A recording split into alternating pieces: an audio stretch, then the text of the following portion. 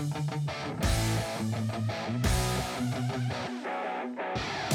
riding on the Denial Bus with Patty Crouch and Holly Gates.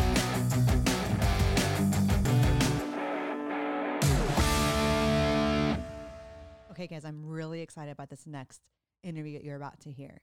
But I needed to tell you a few things. First of all, the reason why you don't hear Holly's voice is because she wasn't there. She had stuff to do and family first, and that's what we do. It was family first with Heather, and it's me family first with the podcast because it's always family first. But we didn't want to lose the opportunity to interview Deb Oppenheimer from Foster. So we went ahead and booked it, and I did it by myself. So it was my first solo interview. I learned a little bit. It was really good. And here is the first part because it was so good. I really couldn't cut anything out. I didn't cut anything out.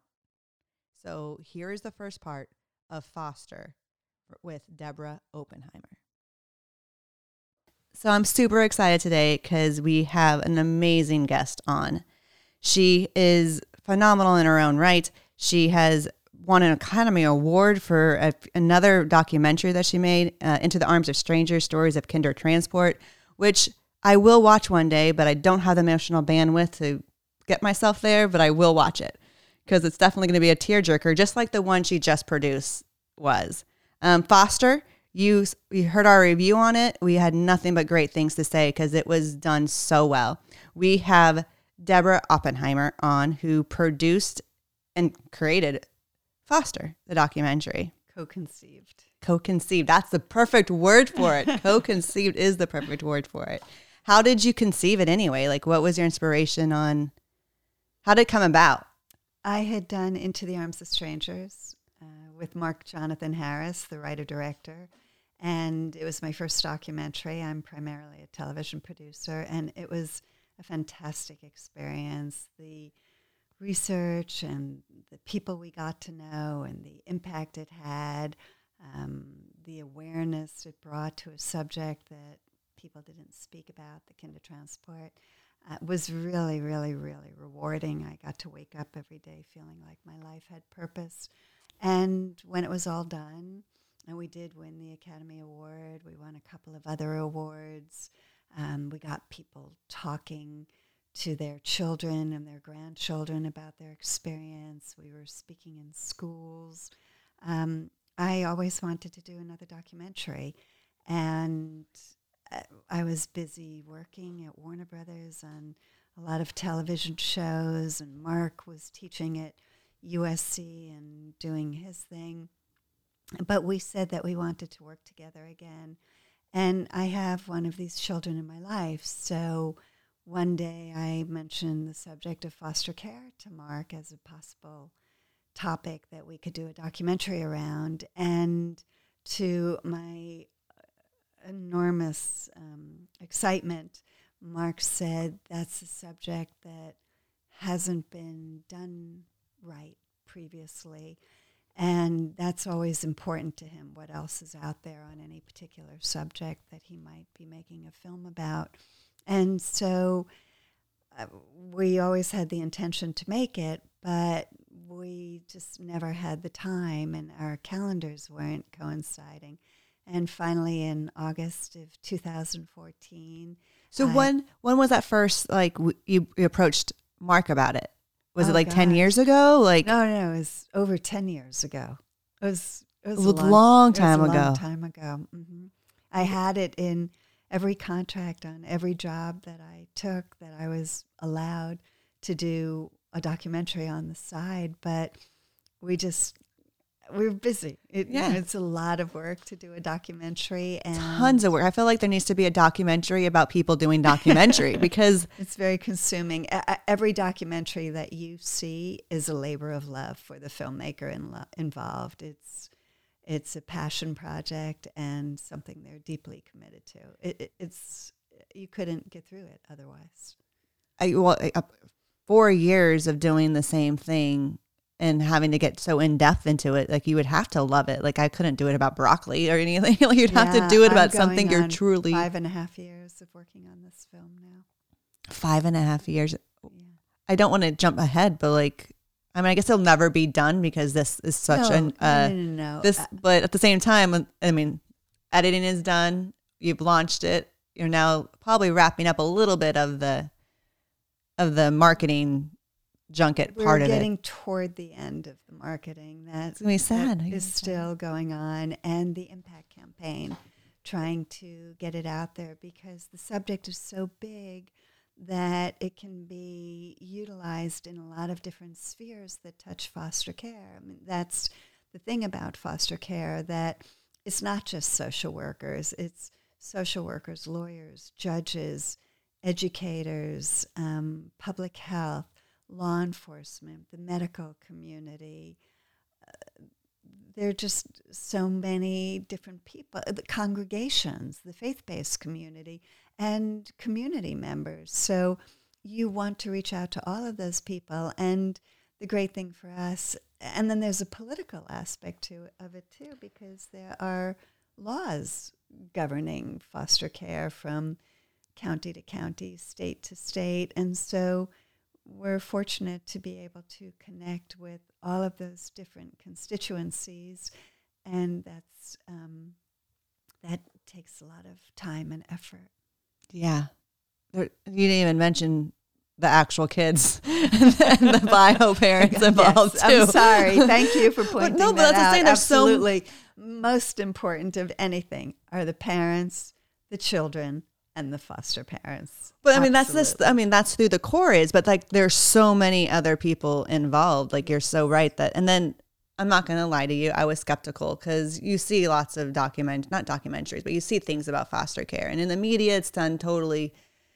It's only the bad that comes out, and then you see other things, and you're kind of like, well, you didn't really tell the truth either, kind of stuff. I was really happy with how foster came out. Like it was a really good depiction of what foster care is, and I understand it couldn't be all of it. Like you don't need to say the negative of it because the media does that very well and very poorly, you know, like, and there's certain stories you couldn't touch just because of time, and certain stories you couldn't touch because of the safety issues of all of it. But what you did touch was dead on accurate of how it is. Thank you for that. Our feeling was that an awful lot of the public never touches the foster care system. They never meet a child, they never meet a family, and they don't encounter the system. So what they know, they learn from the press. And unfortunately, but understandably, a lot of the stories that make it into the press are the tragedies, the fatalities, and that absolutely needs to be reported. It needs to have attention drawn to it, but the consequence of that is for the public to throw their hands up in despair, that they think things are so messed up. If the participants in the system can't prevent this from happening, what could they possibly do? And they turn away. And we wanted to put a human face on the population, and to try to turn that despair into engagement. If you could meet these foster youth, if you could meet the parents, if you could meet the foster parents, if you could meet the workers, maybe you could gain a greater understanding and a greater appreciation, and then engage according to your capacity. We recognize that not everybody can do what you've done and what Mrs. Beavers, the inspirational foster mother in our movie, has done, but can you mentor? Can you volunteer? Can you participate in a Christmas drive? Can you help a kid with a resume? Can you donate clothing? There's so many different things that can be done, and it has to be done according to a person's capacity, with the hope that they will continue to do it. And that was certainly one of our goals in making this movie, to turn the narrative from saying these are other people's children to saying they're our children, and to say that they have the right to thrive, not just to survive. And that's what lots of foster kids are forced into doing, is just surviving. Like, I love that you included Dasani's story, because I feel like so many, that demographic, especially in foster care, has a negative, like people have a negative viewpoint of these teenagers just being off crazy and in juvenile, attainment and all these kind of things, when in reality, he's just a kid who needs to be loved and guided. And if someone believed in him, he would go somewhere because he has potential. Every kid has potential. So Dasani in our movie, for any of your listeners who haven't seen the movie yet. Well, they should have already all seen it. We did an amazing review, and totally they should have seen it by now. Okay. That's joking, but go ahead. Go ahead. So, when the government removes a child from a situation, then they have a responsibility to put that child in a safe, permanent, sustaining family. And for Dasani, like a lot of other children, he has bounced around to too many homes. And Judge Michael Nash, who was the former presiding judge of the Los Angeles foster care system, of the Los Angeles Children's Court for 25 years, will say that a child who doesn't have a permanent placement is a failure of the system. And so, we haven't talked yet about my motivation in doing this, and I hope we'll get to talk about Patrick, the youth in my life. But, children need to grow up in a household where they get love, they get attention, they get to see good decisions being made all day long, every day, so that they learn how to make good decisions in their lives and have the opportunity for an education, have the opportunity for good medical care, all of that. And when you move around from home to home to home, and when you're in a group home, which is not the same as a foster placement or an adoptive placement, then that impermanence is really, really consequential and damaging. I'm glad to see that the foster care system, like the courts are seeing, like going in that direction of realizing how much one placement and attachment makes a difference to a child's life. A good placement, yeah. Yeah. I think that trauma and attachment are important issues in these disrupted lives. And so I do think there has been a recognition of that and a movement to address that and to become more educated and aware of that. And to go back to what you said we accomplished in the film, there are over 400,000 children currently in foster care. There's no way we could have taken on all the stories, because that means there are over 400,000 stories. Somebody told me when we were just starting out, you cannot have more than 3 stories in your movie. And 3 was just too few. So we tried to represent 5 different stories that could take place anywhere in the nation or anywhere in the world. And we're very pleased to have had those stories. The response to those stories has been tremendous. But there are definitely stories that we couldn't tell because every person is an individual. Every person is different. There was no way, even between the 5 that you chose, like which 2 would you have had to cut out? Would have been hard as it is. Like you already had to cut out more. That's just insane. I love that you had different stories that were, the theme of it all was the same, but that were totally different. The young couple that has a drug exposed baby, like all that kind of, like the different types allowed, I think, as a foster parent for us to get into the lives of not only the foster kid, but also the biological parent. Especially with me, like I definitely struggled. There's moments where I'm very upset at birth mom for drinking because she caused this to my son. And there's other moments where I have deep empathy for her because she didn't know any better and she herself needed to be guided and didn't, she was also, could have had a different life if the foster care system, she got put into the foster care system and whatnot. Anyways, long story. We're not going to go there. We do, with that couple, Chris and Rayanne, we did try to show the societal forces that they were up against because foster care is so much an issue of poverty, yes, mental health, addiction. Those are the reasons why most children wind up in foster care. And in the case of Chris and Rayanne, Chris was born to a 15-year-old mother. Rayanne grew up in a household witnessing domestic violence and having to shield her siblings from it.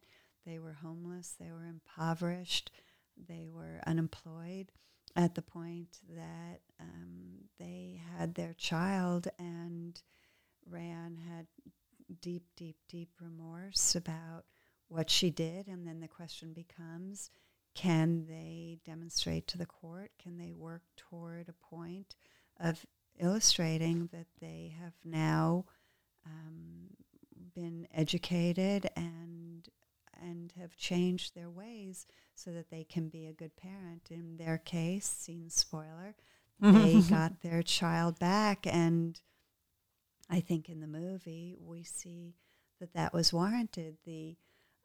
It's one of the things about this entire world that there's plasticity to the brain, so you don't want to give up on the children by any means. It's not their fault that they wound up in foster care, and they can continue to, with the right services and the right interventions, to overcome this really, really rough, tough start in life. But we've also seen a lot of addicted parents and a lot of challenged parents with the right services, with the right help, with the right support, get to a point where they can be responsible, dedicated, loving parents. I think the whole trend in child services is now to move toward a preventative model. There is a law that went into effect on October 1st, the Family First Prevention Services Act. The word prevention is in the title of the act, and it's about trying to get parents help so that children don't have to be removed, families don't have to be separated, and in the case where that's called for and that's warranted, yes, I think that there are instances where you do need to remove a child and see if the parents can work their way back toward getting their child back. It's a really human system. You have humans making decisions about other humans, and it's very, very imperfect. What we learned is that things have come very far, and they have very far to go. They still have, yes. Yes. I always like to say that the Society for the Prevention of Cruelty to Animals existed before the Society for the Prevention of Cruelty to Children. It's amazing. And it's because I think people are scared to act in a weird way. Like an animal is like, if you act or not, it's easier to do. But when you're looking at a child, it seems so daunting, and it's such a big, I don't want to say undertaking, because it is a big undertaking when you take a child, more than 18 years and everything. But I don't know how to express myself right now. But the idea, I think it's scary for people to support to people. It's foster a very care. Scary subject, and there are a lot of eyes on children and families, and people need to speak up. I mean, whether it's the congregation, the neighbor, the teachers in the school, doctors who are examining children, there are a lot of people who have eyes on these households, and it's parenting. We should be speaking up before things go too far. Completely. And then as a foster parent, it's like you're parenting in a fishbowl, because I'm parenting, but I also have social workers coming. Yeah. Since we did it through a private agency, I had social workers coming every other week, and then I had the county social worker coming every month. And then because of his special needs, we were going to the doctor every month, and it was just like all these other people, which is in one area great, takes a village. In the other area, I'm like, can I just do things the way I think I should be doing things, kind of thing. Because as a foster parent, you also have all these rules. You're not allowed to cut their hair. You're not allowed to do all these things without permission. Every doctor's appointment has to have 3 forms to be filled out so that everyone knows. So the judge is aware of everything going on, and the bio parents are aware of everything that's going on. Everybody knows what's going on, except the caseloads are enormous. The number of people in care is enormous, and nobody has enough time to pay attention to each of these cases that warrant a lot of care. The judges make decisions in minutes. The social workers can't get to all the children and families they need to be seeing to really sit down and take the time that it needs. That's why CASA exists, court-appointed special advocates who are fantastic. But it's an overburdened system. The opening scene where you hear all the voices of the calls of all the kids, like just the initial contact calls of someone reporting something, all of those, and then going through with all the files that you just see of every social worker. I was just like, wow. Like, I was happy to know that a lot of foster agencies are going to be showing this to people, because you have to get yourself into mind as a foster parent. You have your view of like, you do the day-to-day taking care of this child who needs so much more than any other child. And then you have to do all this other stuff that most parents don't do, of like the forms and visits and all this kind of stuff. So you're, fishbowl parenting. So it takes effort for you to go, okay, the social worker who's 2 hours late is 2 hours late because they had 10 other cases to see today, and they have all this other stuff and juggling it. And then when they come into the room, they may not be in a good mood because they just had to deal with a court or whatever. Like, it was nice to see it visually to give them so much more grace and so much more patience on their side, because it's easy for, as a foster parent, to get angry. They're like, but this is the kid. Like, it's a kid's life at stake. My kid's life at stake that I'm taking care of 24 hours a day, that I love unconditionally. Like, why aren't you doing what you need to do? But in reality, it's like, they're doing, majority of them are doing the best they can, overloaded and saturated with work. So it's great to see that visual, so that we as foster parents could give so much more grace to these social workers and what they're doing. Yeah. I mean, the hotline was intended to show the volume of calls and the magnitude of it. And even social workers who work in the field have never been inside that hotline and haven't seen it. What we saw, that I think we met a lot of awfully good social workers and dedicated judges, dedicated attorneys who have made this decision to give themselves to this world, to this life. But there's a built-in challenge, which is the recovery that the people working in this world need, because of all the toxicity that they're taking and the vicarious trauma. Oh, yeah. And so they have to have boundaries and they have to turn off. But how do you do you're that? not having problems. Kids are not having problems on a working schedule. There's something called 440, where some social workers work a 40-hour week in 4 days. So that means they're not working, let's say, Friday, Saturday, Sunday, or they're not working Saturday, Sunday, Monday. Well, then what happens when something happens on one of those days? So what we learned from making the movie is how big it is and how complex it is. Yeah. And I think that there are very good people, and they need a lot of help.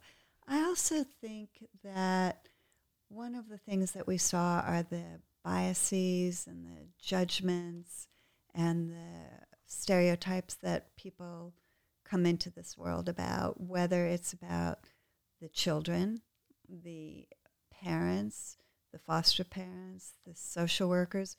We heard it from the doctors. We heard one of the doctors say that after having seen the film, he would look at a mother who did drugs when she was pregnant in a different way, that and not be so quick to judge. The probation officer said that they wanted their recruits and probation officers to see the movie so that they understand that it's not just one act that landed a child on probation or in the juvenile justice system.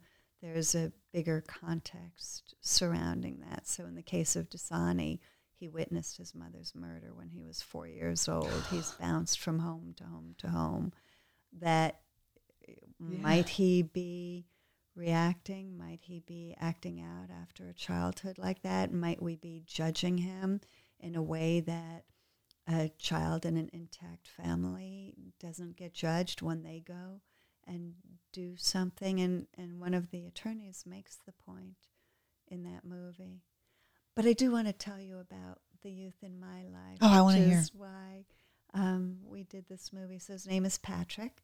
I met him when he was 6 years old. My mother had just passed away, and I was really grief-stricken. And so I walked away from my television career for a time and wanted to do something meaningful. And so I started volunteering in my local public school, and Patrick was in a special ed class. And I worked with each of the kids in the class, but Patrick really stood out to me. He was a leader. He was positive, cheerful.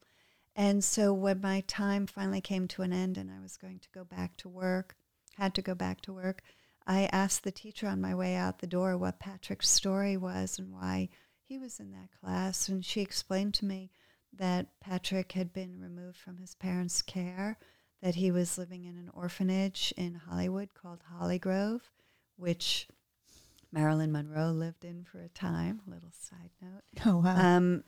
And I went home sobbing. I had never encountered somebody living in an orphanage or foster youth, and I resolved to. I want to ask a question real fast. Did you know anything about foster care before meeting Nothing. Patrick? Like, Nothing. possibly knew it existed and that was Well, it? of Like, course. that was it? Like, no. What you hear in the news, what you see in the culture, what you see in movies or read in articles.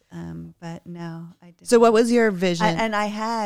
My school was very big in special ed, so we all took special ed courses in school and had been nominally educated about abuse and still barely addiction touched. and things like that. But no, I was not educated about it. I was not. I did not have people in my life or experience. So I went home and I resolved to continue to stay in touch with Patrick and to continue to work with him. So fast forward to the movie, I felt that if I had never encountered a foster youth, if I had never encountered the system, then there are an awful lot of people out there who had never done that, and maybe that would be worthy of a subject for a movie. And Mark agreed. As far as Patrick goes, I started out visiting him at Hollygrove. I was what was called a special friend, and I would go to, first I went to class every week, and I would be allowed to take him out of class and read to him. Then the issue of Christmas and summer breaks came up, and I didn't want my visits to end, so then I became what was called a special friend and had to go through a process with the orphanage to be approved and allowed to come on the premises, and then eventually to get to take Patrick out to do the most ordinary things, fly a kite on the beach, bake cookies, dig for bugs in the backyard, all kinds of things. And it's now been 25 years. Oh, wow. Patrick is 31 years old. He's a tremendous success story. I am not patting myself on the back, but he has had the benefit of one consistent, caring adult in his life, and we have come to learn how important that is for children who have touched the system. He also was fostered at the age of 10 by a woman named Terry, who ultimately adopted him at the age of 15, which is extremely unusual, and she also fostered and adopted his biological brother and 2 other boys. And then when he was 18, he left the house. He served with the Marines. He enlisted in the Marines. He went to Iraq. And when he came out was the first time he became serious about his education. Up until then, he had not been. And now he is very, very committed to getting a good education, and he has gone to LA Trade Tech for mechanical engineering, and in September he started at Cal State LA for a degree in mechanical engineering. Oh, wow. Unfortunately, the statistics for children in foster care are that less than 4% of foster children achieve a 4-year degree by the time they're 26 years old. So I think that's improving. I was just in Washington, D.C. with a former foster youth who's an attorney. I mean, that's even more unusual, but I have met many people who are that accomplished. And so Patrick is yet another one of them. And I would put him up against any child anywhere for honor, trust, dignity, loyalty, sense of humor, friendship. When other people run out, Patrick runs in. And he's a gift and a treasure in my life. I don't think foster kids are given the credit that they deserve of being so resilient and growing up so fast that when given the opportunity of people who are taking them on as loving them unconditionally, consistently, and being an impact in their life, how it makes them so much stronger. Yeah. And it makes them so much more, like, I look at my daughters and I'm like, man, you advocate for yourself. I'm still learning how to do that, 40 something years old. Like, Patrick is a tremendous advocate. They learn to take care. Such depth. And I have met so many foster youth and former foster youth who just knock me out with their depth and their sweetness and their compassion. Humanity. Yeah. I mean, there's so many of them out there, and we really need to see them and value them and hear them. And I don't think we realize how much we're surrounded by it in our culture, in our, whether it's in movies and you're seeing, I mean, James Bond was a former foster youth. Simone Biles is a former foster youth. Yeah. Tiffany Haddish, Eddie Murphy, Jamie Foxx. The list just goes on and on and on. And I don't just restrict it to people who have come to the attention of the system and who have been removed. There are millions of people who have had disrupted childhoods, disrupted lives, and maybe they haven't come to the attention of the authorities and been removed. But there are a lot of people out there who have experienced trauma and attachment, and I think we all have to open our eyes to that and change our attitudes and judgments about that. I'd imagine just being seen as someone who can be resilient and stronger versus the delinquent child who's going to end up in prison. Like that viewpoint in itself can change a track of life, like just being able to support versus judge, which is what we tend to do as a society. It seems like not here on the podcast. I now look that there were 2 convicts who escaped a prison in upstate New York with the help of a guard, and they were on the run for a while, and I think they were finally captured. And when you looked at this saga that was unfolding like a movie, they had committed terrible crimes, really violent, terrible crimes. And when I see that now, sometimes I will look to see, do they talk about the person's trajectory in life?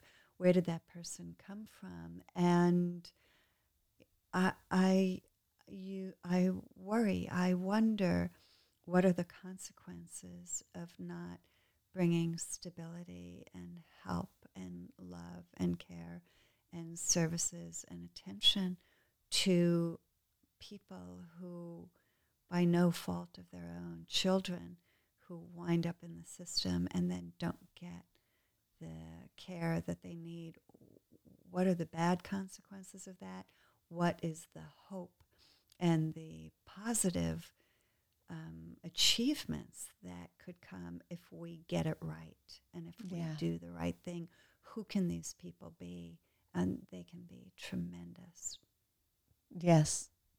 I don't know. Yes. I don't know what to say to that, because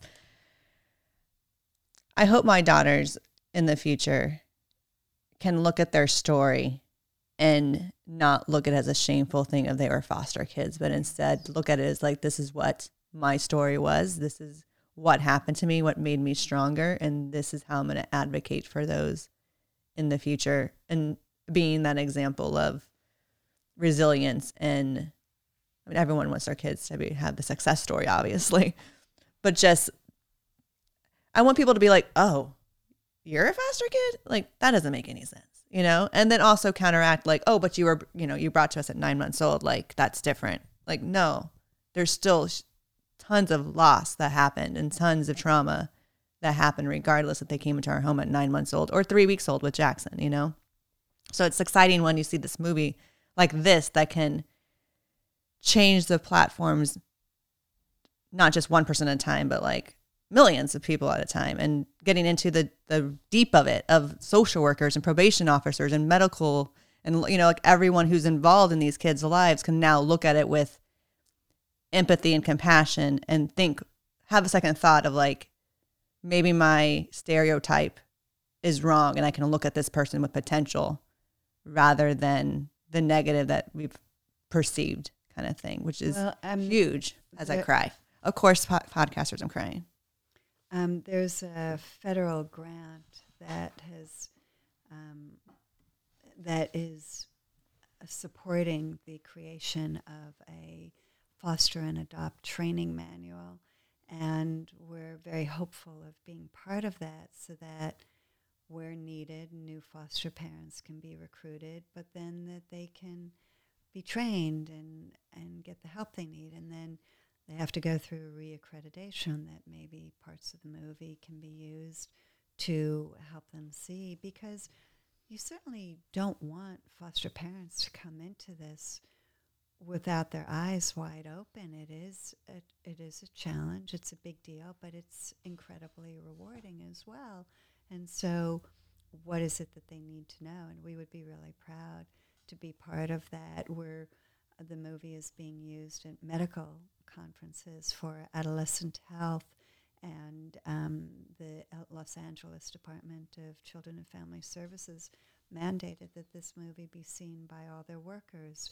There's a judge in New York State who's helping to improve the courts in New York. There's 62 counties, and 25 of them have signed up to be part of improving the children's courts. They want to use the movie. So that would be my greatest thrill, if this movie could be used for good. And then there are things that we'll never know. We'll never know who saw this movie and decided to become a foster parent or a social worker, or a child who didn't feel so alone, who saw that there were other people out there, or parents who took some measure of hope that maybe things will work out for them and their family will be restored, or another family that can be prevented from being torn apart. So there's a lot that could come of it. It's a big job, and we're doing it in baby steps. That's all you can do, one step at a time. So what does Patrick think about you doing this all because of him? Patrick's so deeply proud of this movie and of having been the impetus to it, the inspiration. He remembers exactly where he was standing when I told him I was finally getting started with it. There's a credit at the end of the movie that is inspired by Patrick Perkins. He has brought all kinds of friends and teachers and other people to the movie. He has a lot of his friends have had disrupted childhoods, so he's brought them to it. Doctors, teachers, a lot of the people in Patrick's lives have come around to seeing the film, but he loves that there are parts of his story. So Patrick was born drug exposed. It's how I became aware of it and became aware of the impact and consequence of that. So we show a newborn baby who was drug exposed, but then we show an 18-year-old girl who's at the other end of it, and what has that meant in her life as she ages out of the system. So there's so many different ways that Patrick has inspired the film. We wanted open cases ongoing, and so for that reason Patrick wasn't in the movie, but Patrick's imprint is all over the movie. This is so. I'm glad Patrick entered your life, because he's now changed the world. Elise. Well, that nobody has ever said that to me, and that is fantastic. I'm glad Patrick has entered my life because he's made me a better person. I mean, I will walk Patrick down the aisle when he gets married, and he'll feed me when I can no longer feed myself. I mean, we have a standing appointment now to get together every Friday. He has his own life and his friendships and a fantastic girlfriend and a course of study, but we both figure very, very, very heavily in each other's lives, and I get to see him all the time. I speak to him all the time. I spoke to him on the way here. That's just amazing to me. The relationship you have is even probably because it's not a traditional mother-son relationship, it allows so much more to be said and to be trusted and to be in it, which is huge. Like, I'm hoping that my daughters want to have a standing date with me every Friday when they're old and doing their schooling and whatnot, you know, but at the same time. Patrick and I went through our challenges. There's no question about it. I mean, he and I disagreed and fought and absolutely. But I think what Patrick did not know at first and came to understand was that I wasn't going away. And I didn't know that about myself either. And now that he's 31 years old and he's a man, he's mature, I love our conversations. And I do have the benefit of he does listen to me. He does take in and say what I hear. I mean, not all the time. I could have a friend come along and say the same thing and say it better and say it differently, and that gets through to him. But it's a really, really, really rewarding give and take relationship where I get to impact him and he learns things from me, and I definitely learn things from him. That's just amazing. I just love the way. I have to say, I recognized something in Patrick when I met him as a 6-year-old boy. So I can't take credit for it. He was already a version of who he would grow up to be at that early age. I certainly wanted to give him a biography. I wanted to make sure he had childhood photographs, that he had favorite homework, a favorite pair of sneakers, a favorite toy. Favorite homework? I don't think any kid has favorite homework. I not favorite homework, but maybe a little. You wanted him to have a childhood that was starred. You know, that a teacher could star on it, a little certificate, something to put on the fridge. I have all those things, and he knows that I have a favorite Star Wars toy of his. I have favorite books that he read, but you know, I think that you have that experience of people telling you all the time how wonderful you are and how great you are for what you've done. There were people who would say to me how great it was, and that's hard to take in. Oh, it is. I don't think that's good for me to start believing. But what one of his teachers said to me early on, which I did believe, was that Patrick knew he had to account to me, that he had me somewhere on his shoulders. And so for the decisions he could make, that could be bad decisions, that could take him down a bad path, that he knew he would have to come back and answer to me. And that I do believe. And I do think that kept him from going down those paths that a kid could go down and get themselves in trouble as they're, you know. Well, he had a parent. Yeah. Like, he had a parent. It may not have been a legally assigned by the court parent, but he had a parent. Right. He had Terry, you know, from 10 to when he left her house, and he has had me at the same time. I mean, I would joke with Terry that we were co-parenting him. I definitely do feel like a mom to him, and he definitely views me as his mom. And then there was also Terry, who was calling him on his stuff and holding him to a certain standard. But when Patrick was in high school, we had the school tell me at one point that Patrick may not be able to get a diploma, that Patrick may only be able to have a certificate of completion, and we have to accept that. We have to be satisfied with that. And I thought about it, and I thought, not my kid. And then I thought, am I imposing my values? Am I holding Patrick to a standard that he can't fulfill? And then I thought, no, Patrick's not putting on his gym clothes. He's not going to class. I mean, that's part of why he's getting bad grades. And Patrick has to do that. And we have to be on him in the way that any other parent would be on their kid to live up to what they need to fulfill at the same time. And I don't think Patrick knew what a diploma would mean to him.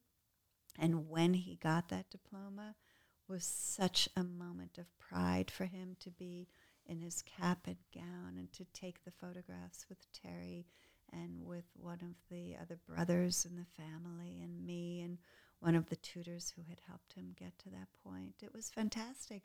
And I think when people set these low expectations for you, which sometimes happens to these kids and to these parents, you have to really struggle not to take that in and believe that and to think, no, I get to have better. And I think that's the point, that these children and families get to thrive, not just survive.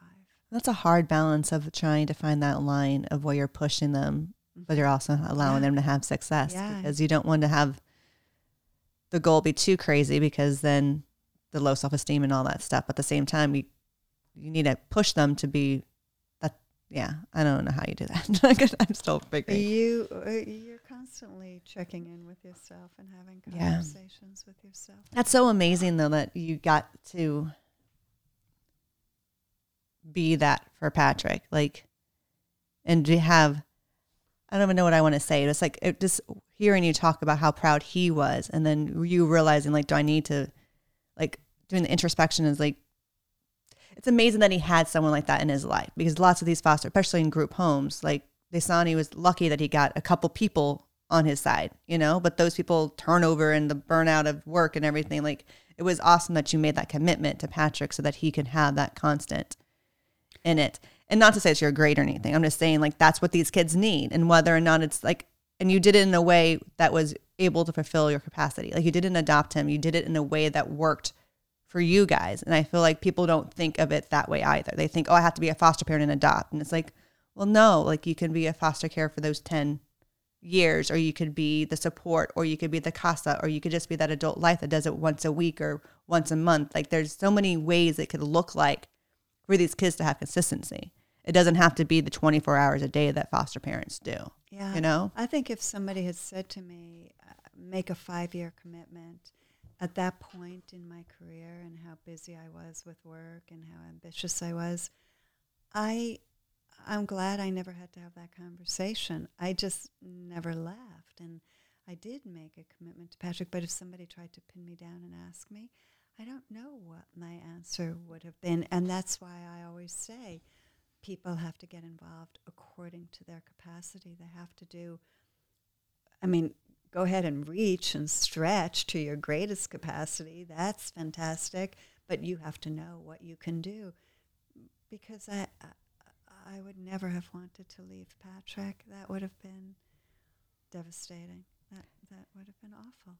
That's one of the triggers I had in your movie, actually, because you see people like Beavers, Mrs. Beavers, and you think when you start this journey that that's where you're going to be. Like, you're going to be the revolving door with all these kids, and you're going to change all these lives. And then you get the 3, and you're like, tap out, I'm done. I can't do this anymore. And you have to come to grips with that. Like, that my story isn't supposed to be Mrs. Beavers, who has hundreds of kids go through her house. Like, it's okay that my story only affected these 3, and then those 3 will affect more and still have the ripple effect. Right. But you have to, like, talk yourself into that. Like, you're doing what you can do and what you can do. As long as you are feeling good about yourself, knowing that you're reaching your capacity, and like you said, grow to be the biggest capacity that you can fill, then that's all we can have ask, you know? Well, it's hard to do to begin with. And you go and you take on something that you can't do. How are you going to do it? You know, you want to be the best version of yourself that you could be in doing this, and try to give that to your children or to the child you're mentoring, or even just the support to the foster parents who are doing it daily, like any of that. Right. There's so many ways. Oh, that's awesome. Okay, I'm crying again. I'm a crier, though. I should have warned you about that before starting the podcast. It's an emotional subject, but I wouldn't want people to shy away from the subject. I think people have fears about conversations around foster care, and I think it can be a great, compassionate, hopeful conversation to have. And to be emotional, it's okay. It's all right. I'm glad, because I am. Isn't that amazing? I know you want to hear the second half. However, you're going to have to wait till tomorrow. Or not in tomorrow. I don't know. You're going to have to wait until it comes out. I don't know when you're listening to this. So maybe it is going to be in the next 2 minutes. You don't have to wait at all. But more than likely, it's going to be in a week, because you're up to date with the Nile Bus podcast. So you're going to have to wait for part 2. So keep an eye out for it.